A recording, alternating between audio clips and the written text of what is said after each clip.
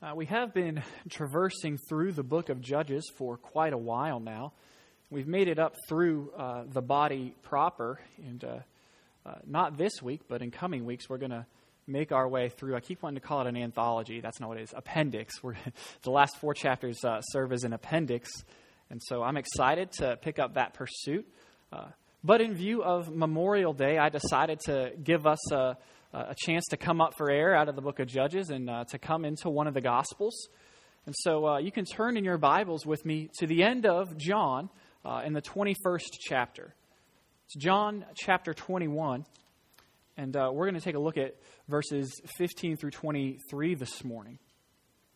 As you do know, as I've mentioned earlier, it is Memorial Day weekend this weekend, and Memorial Day always for me has been a time of remembering and looking back and reflecting, obviously on those that have given their lives in the service of our country, but also on my own life or in my own life. And, every year it never fails, whether I'm somewhere swimming or doing a picnic or maybe just relaxing at home on Memorial Day when I have had it off. There's always that moment where I look at my life over the past year or so and kind of just examine what's gone on. And what I found funny this year, even though it's not quite Memorial Day yet, is I found myself, as I prepared to preach this week, thinking about where I was around this time a year ago. And it struck me that I was still in seminary. I hadn't quite graduated yet, and Chelsea was still pregnant, and we had kind of come up here to preach a time or two, and there were still a lot of things that were really,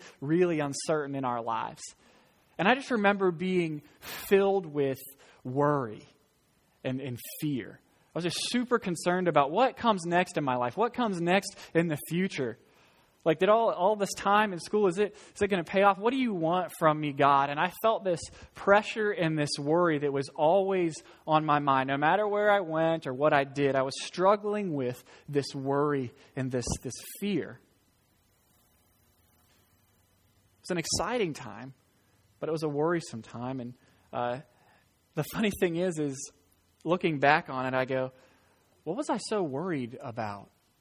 Have you ever had that experience where in the moment, whatever it is that's weighing on you, and I imagine many of you have come here this morning with situations that are pressing in to your heart, things that are weighing on you and kind of pulling you down, and they have your concern, you're worried about them, things you're fearful of, that a year from now, I'm going to submit to you, might not even matter. I mean, you've probably had the experience before where things mattered to you so much in the moment, and then you looked back and you went, hey, that wasn't that big of a deal. What was I worried about? What is your biggest fear this morning? What are you worried about? I think in our text this morning, we're going to see Jesus set Peter free from his fear and from his worry with 2 simple words: follow me.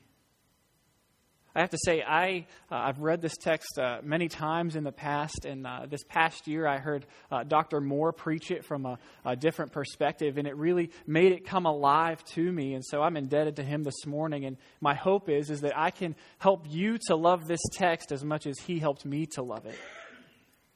The thing I want you to think about this morning, to walk away with, is knowing that if you follow Jesus, then you're united to him in his death, his burial, and his resurrection.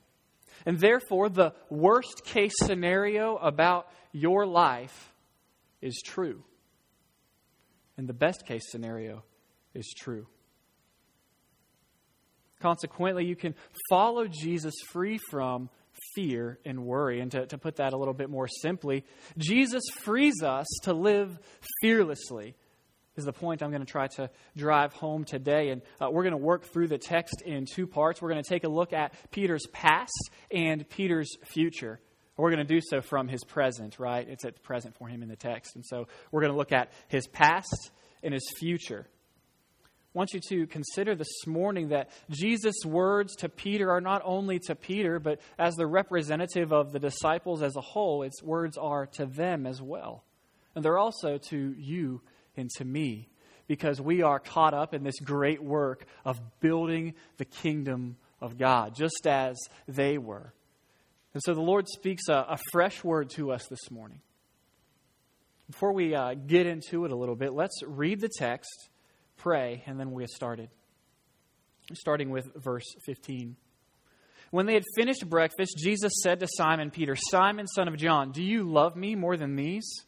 And he said to him, "Yes, Lord, you know that I love you." He said to him, "Feed my lambs." He said to him a second time, "Simon, son of John, do you love me?" And he said to him, "Yes, Lord, you know that I love you." He said to him, "Tend my sheep." He said to him a third time, "Simon, son of John, do you love me?" And Peter was grieved because he had said to him a third time, "Do you love me?" And he said to him, "Lord, you know everything. You know that I love you."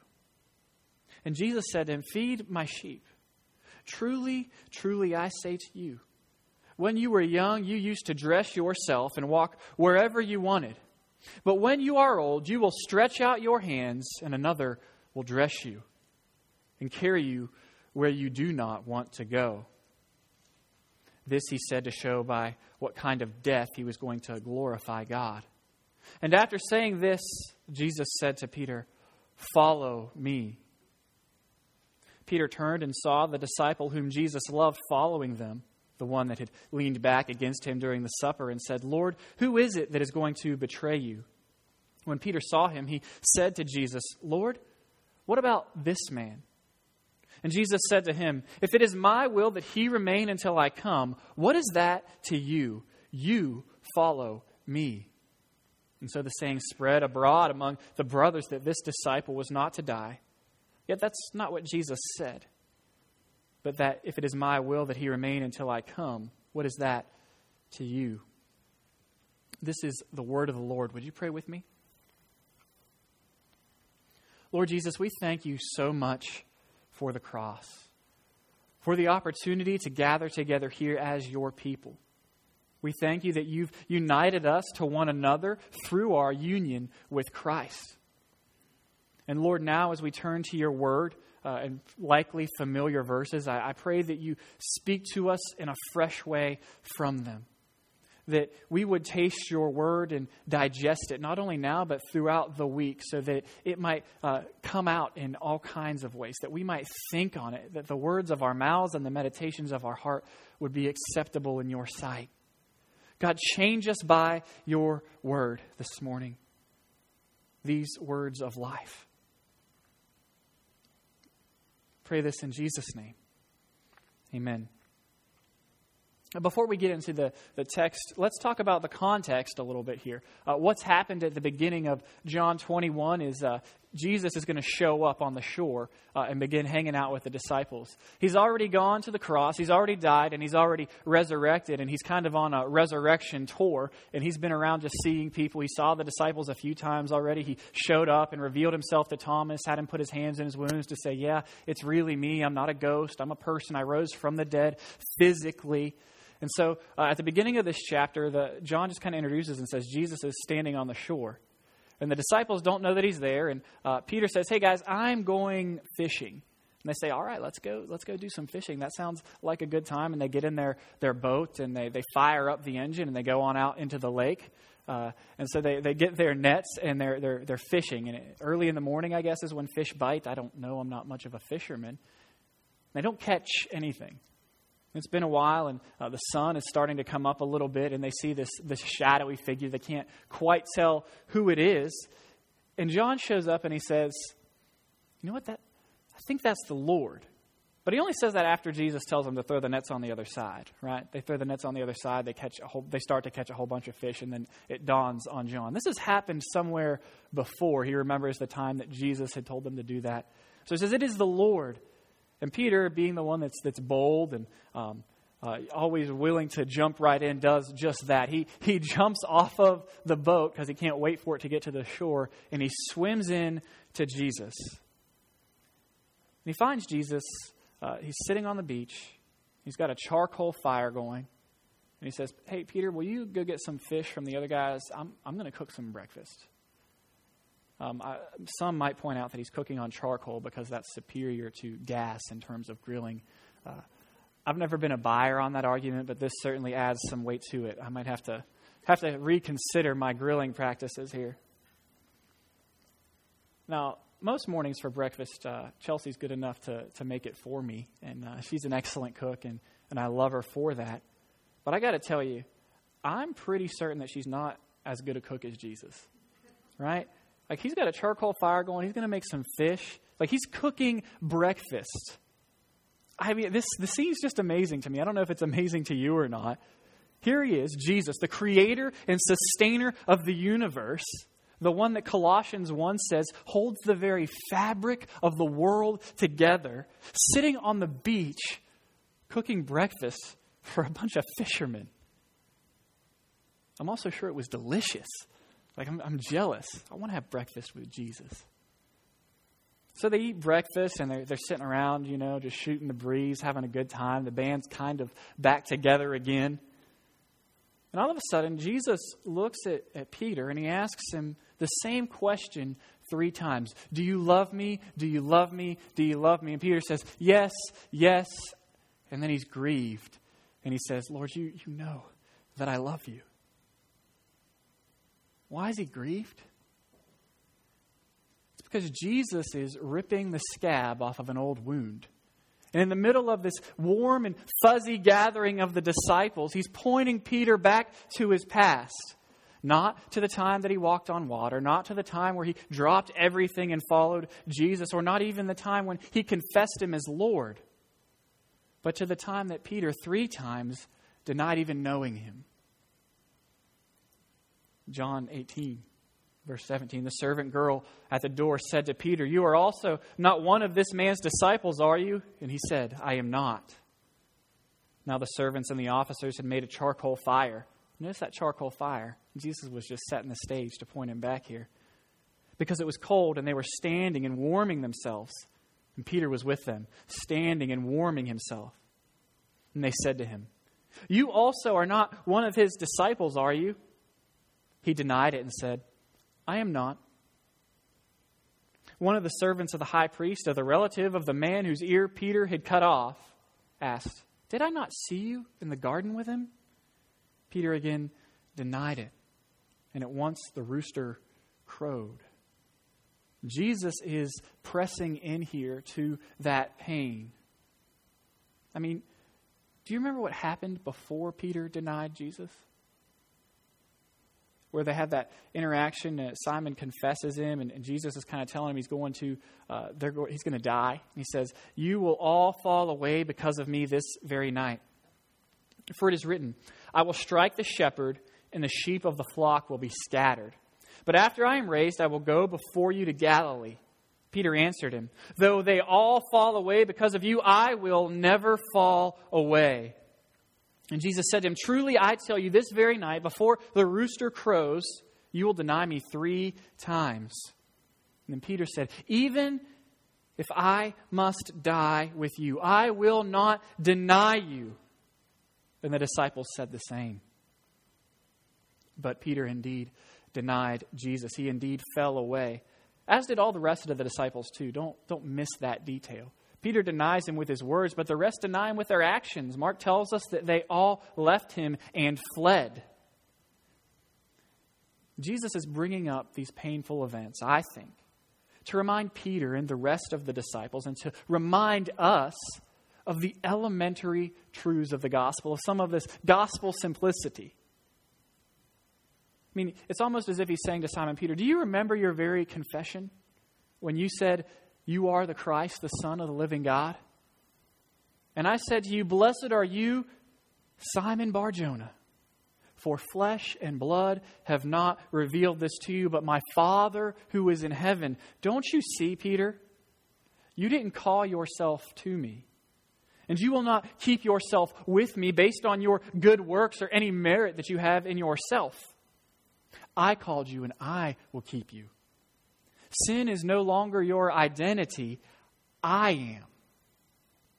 See, by asking this same question to Peter 3 times, Jesus is letting Peter know and the disciples know that their sin, like our own sin, is forgiven, that they can be restored to right relationship with their Lord. D.A. Carson notes, As Peter had boasted of his reliability in the presence of his fellow disciples, so this restoration to public ministry is effected in a similarly public environment. As he had disowned Jesus 3 times, so Jesus requires that he confess 3 times. There's no trace of self-righteousness in Peter's responses, yet he has found he can only appeal to the fact that the Lord knows everything and therefore knows Peter's heart.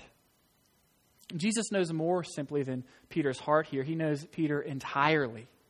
He knows that Peter is flawed, yet he is willing to absorb the cost of Peter's sin and grant him forgiveness. So forgiveness is very costly. It always costs something. Let's think about it just in economic terms. Recently, Chelsea and Elliot and I went to China on a short trip. And when we got back, I went to go to my mailbox and discovered that it had been just destroyed, right? I have a feeling it was one of you, and there hasn't quite been that confession yet. I'm not going to say any names. But somebody had to pay the cost to make it right, to make the mailbox there again. I couldn't just go, hey, listen, Henry, I forgive you for running into my mailbox, and it just be fine. Somebody had to pay to buy the new stuff, and then somebody had to take their time and their energy, thanks Herschel for that, to put the mailbox back up, to restore it. Because forgiveness costs something.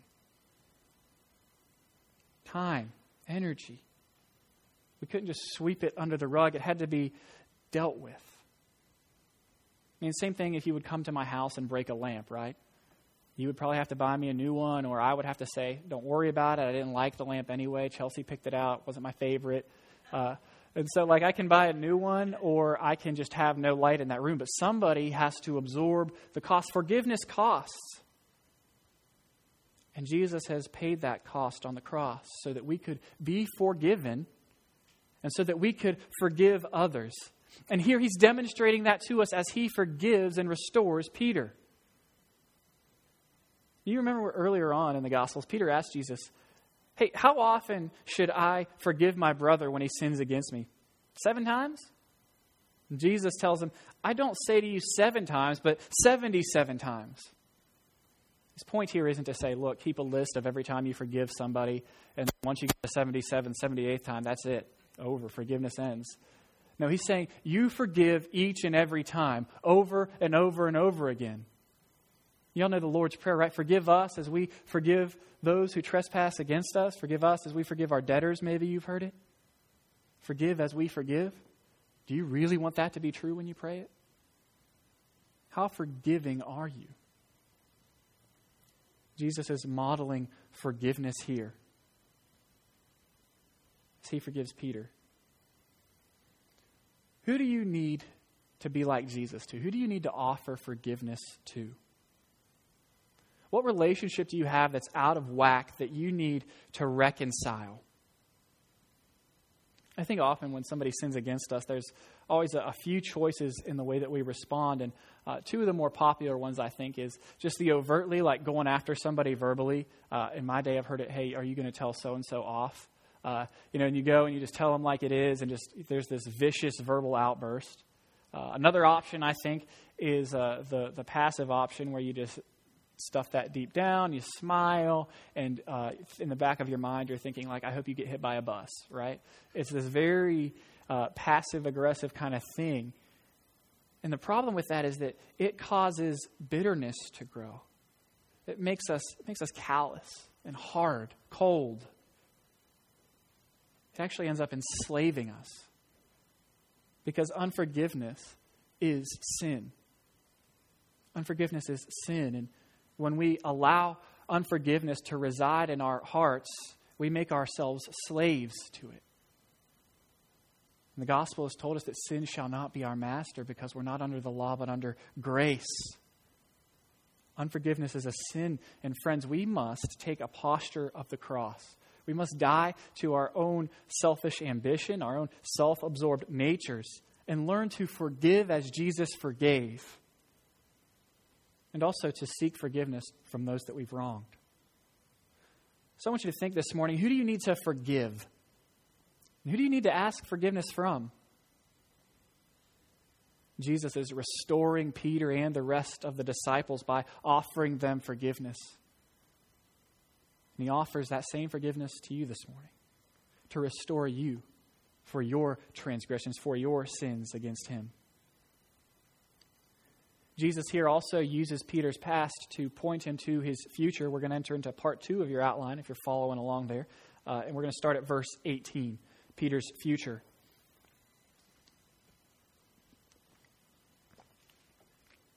Truly, truly, I say to you, when you were young, you used to dress yourself and walk wherever you wanted. But when you are old, you will stretch out your hands, and another will dress you and carry you where you do not want to go.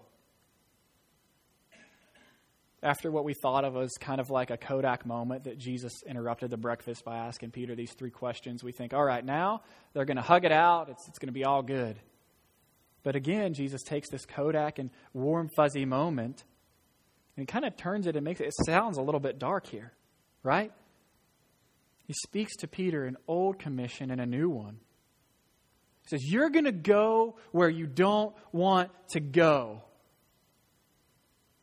The phrasing makes me ask this question. Where is it that Peter doesn't want to go? And I think we find the answer in that just precedes it. He asked Peter these 3 questions. Do you love me? Do you love me? Do you love me? He had the charcoal fire going to point us back to those denials. And I think that we're pointed back to the denials again. What is it that Peter doesn't want to do? Where is it that he doesn't want to go? And I think we find the answer when we ask, why would he deny Jesus in the first place? Because he didn't want to follow him to the cross. He didn't want to go through the valley of the shadow of death. He didn't want his life to be shaped like the place of the skull. He didn't want to be arrested. He didn't want to be mocked. He didn't want to be spit upon. And as he saw Jesus begin that long walk to Calvary's Hill, he was filled with fear and with worry. He didn't want the worst case scenario for his life to come true. So he denied even knowing him. I think Jesus' words to Peter here are both terrifying and liberating. It's terrifying because it makes Peter's worst fear a reality, right? I was trying not to end up crucified on a cross, and now you're telling me that I'm going to be taken where I don't want to go. You know, there will be suffering in this life. I was reading this morning in my quiet time in one of the Timothys, I can't remember. I think it's 3:5 or thereabouts. Paul says that anybody that desires to live a godly life will be persecuted. There will be suffering. That's what Jesus' pronouncement to Peter here is. It's his pronouncement to you as well. If you follow Jesus, you can expect suffering in this life. Saying that the worst is true for you. Saying as Christians, as those that follow Jesus, your short-term life, it looks like the place of the skull. Saying, Peter, you're called not to wear a crown, but to carry a cross. You're called to carry a cross, not wear a crown. And I fear in our culture, we have become very comfortable. We have very comfortable Christianity, and I think that often it lulls us to sleep. We have this weak, watered-down version of what Jesus was actually calling men and women to, and that was to die to themselves and to follow him. We live this Christianity that seemingly, if somebody were an outsider observing, calls us to comfort and prosperity rather than sacrifice. I think that our churches in America are suffering from affluenza, right? Everybody's looking for their best life now and their comforts instead of how they can sacrifice, how they can help build the kingdom of God, how they can take the gospel forth. I heard a staggering stat the other day. Did you know that the average American lives on about $90 a day, while the vast majority of the rest of the world lives on about $1? Here's what's scary about that, is that we are some of the wealthiest people to ever walk the face of the planet. And often, instead of using our money to spread a passion for the supremacy of God and for the joy of all peoples, we add comforts to ourselves.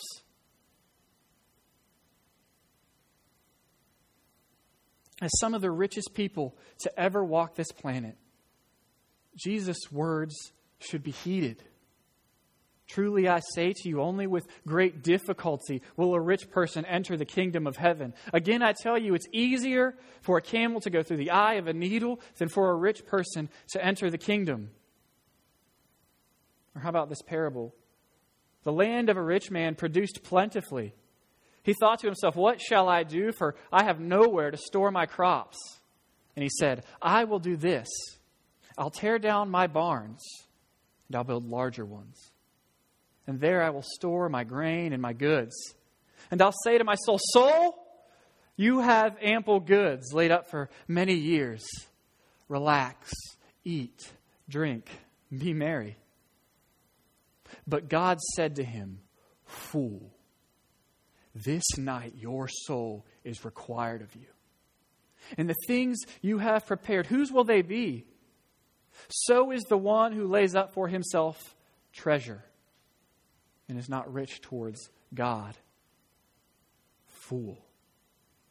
We have been foolish. I fear that we are living as if it is peacetime, when in fact it is wartime. Y'all ever seen the old World War II poster? It's got a girl on it. She's kind of flexing in a pose like this. She has a red bandana on, and the words, "We can do it," are strung across. Some of you probably remember it. It was a propaganda thing during World War II, because what had happened was many of the men were going to fight the war. And so to be able to keep up with production of things, many women entered the workforce in a way that they were not accustomed to. See, everybody was working with the same mentality, right? Everybody was pitching in. Everybody was pulling in the same direction, working towards the same goal. And I think this is how our churches should look. We should all be pulling in the same direction, working towards that same goal, to make Jesus known in all nations by all peoples. But instead, I think we ignore this cosmic conflict and we sit back.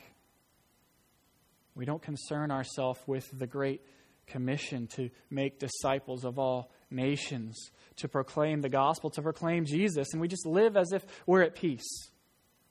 We are not at peace.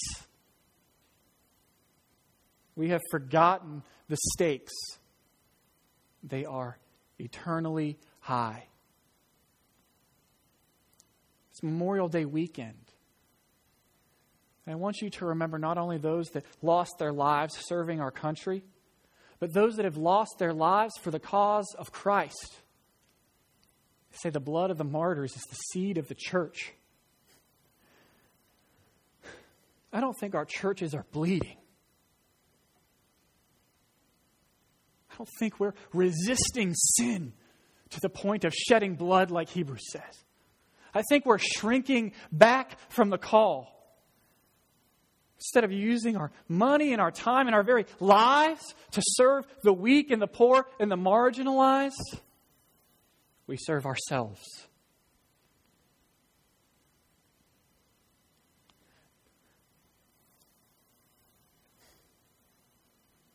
An open war is upon us, whether we acknowledge it or not. Imagine for Peter, he lived 3 decades longer after Jesus said this to him. Imagine there wasn't a day that he woke up and he didn't hear the sirens of war in his ear. I doubt there was a day that he didn't wake up and hit his knees and pray, God, if today's the day, make me strong enough. I doubt there was a day that he didn't press in to who Jesus is. I don't think that he forgot the stakes. And I pray that we would remember the stakes, that we would remember our own call and our own lives, which is the same as Peter's. It's a call to suffer and to die. If anyone would come after me, let him deny himself, take up his cross, and follow me. For whoever would save his life will lose it. Whoever loses his life for my sake will find it. Have you been gathering things into these barns and tearing down your barns and putting more and more trinkets and more money and more wealth and saying to your soul, eat, drink, and be merry, while God is saying to you, fool? Following Jesus costs everything. But listen to me, it will also give you everything. You see, the worst case scenario is true for Peter, and that's terrifying. It's true for us, and that's terrifying. But it's also liberating. It's also freeing. You see, the worst case scenario is true for us and for Peter, not because we will suffer and die, but because we've followed Jesus. See, following Jesus means that our short-term lives will be shaped like the place of the skull. It also means that our next life is shaped like the new heavens and the new earth, the new Jerusalem. In Jesus, the worst case scenario is already true for you, and the best case scenario is already true for you, because as Paul writes in Galatians 2:20, I have been crucified with Christ. It is no longer I who live, but Christ who lives in me.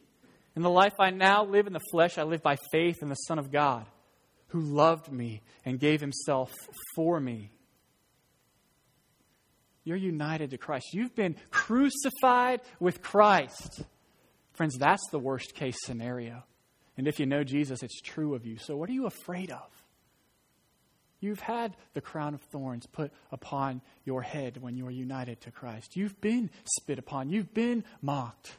You've been crucified with Christ. The worst is true. Just as you were crucified with Christ, you rose with Christ. So the best is also true of you. And this is freeing, is it not? It means that we don't have to live up to our own expectations. We don't have to measure up to whatever the stakes are. We don't have to try and find identity or affirmation from the world and the people around us, but we can simply look to our Lord and our Savior, who we are united with, who we've been crucified with, who we've been raised with, and who sits at the right hand of the Father. Follow me, Jesus says to Peter. Carson has suggested that Jesus' words, follow me, here have a dual purpose, that they serve to make that spiritual statement, follow me and trust in Christ, give your life to me, but also that Jesus is actually saying to Peter, hey man, you want to go for a walk on the beach? And Peter's like, yeah. And I think that's what happens here, because that explains a little bit as they're walking. Peter kind of turns and he sees John like creeping on him a little bit. And he asks Jesus, well, what about him? What about that guy? I'm gonna follow you to my death. What about John? I can relate to Peter here a little bit, and I think there's a subtext going on. I think that maybe John, that Peter found him a little bit annoying. Like, I mean, you can see that in John, right? He keeps calling himself the disciple who Jesus loved. We get it. You were close. Points out, hey, Peter and the disciple who Jesus loved, they were running to the tomb, but the disciple who Jesus loved outran Peter. He got there first.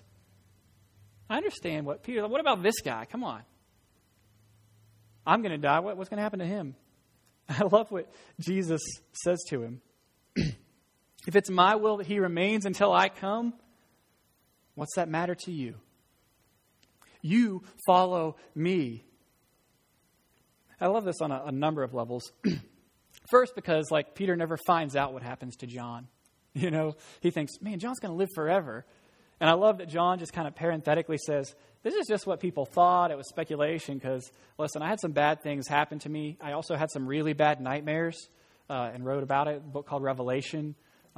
He says some things happen and I ultimately will die, because he points out that's not exactly what Jesus said. But Jesus says to Peter, if it's my will, he remains until I come. What is that to you? It doesn't matter to you. You follow me. Peter's wanting to compare his life with John's, his call with John's. I think that we do the same. That we're prone to jealousy.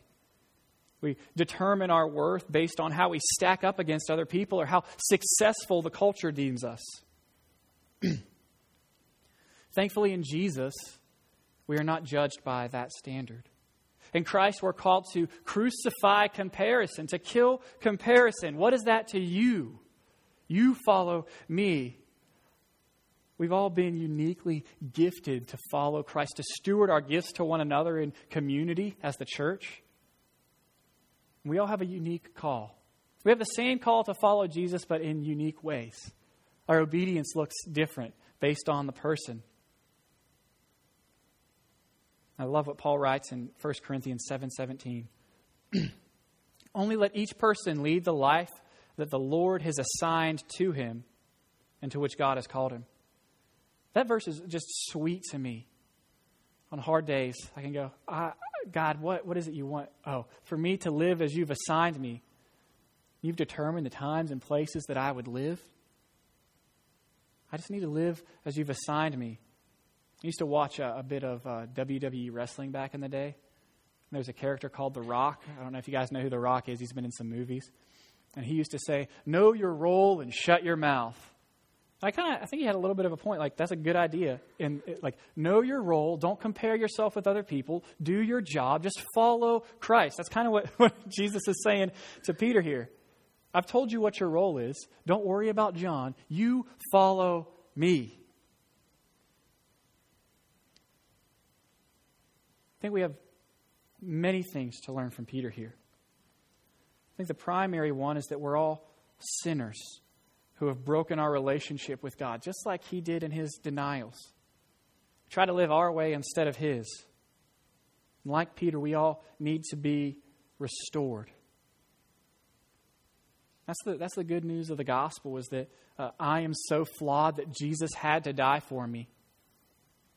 But I'm so loved that Jesus was glad to die for me. That we're more wicked and evil than we ever dared believe, but in Jesus we're more loved and accepted than we ever dared hope. Forgiveness costs something, and he went to the cross for us. That sin demanded payment, and he absorbed the cost. He lived that perfect life. He died that perfect death. He died that we might die. And he lives that we might live.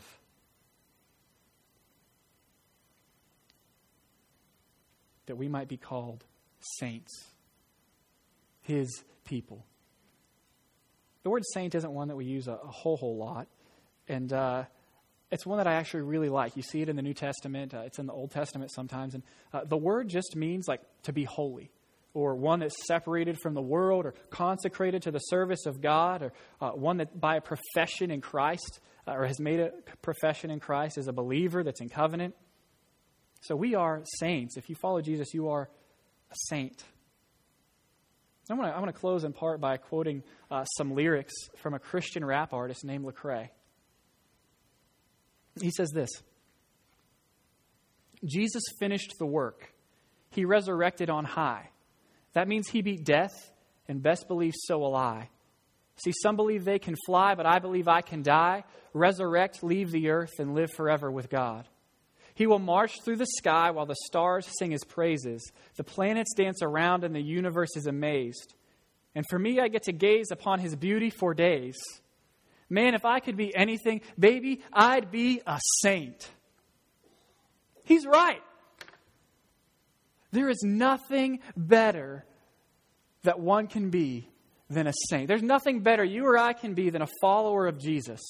There is no better case scenario for your life than that the worst case scenario be true of you now.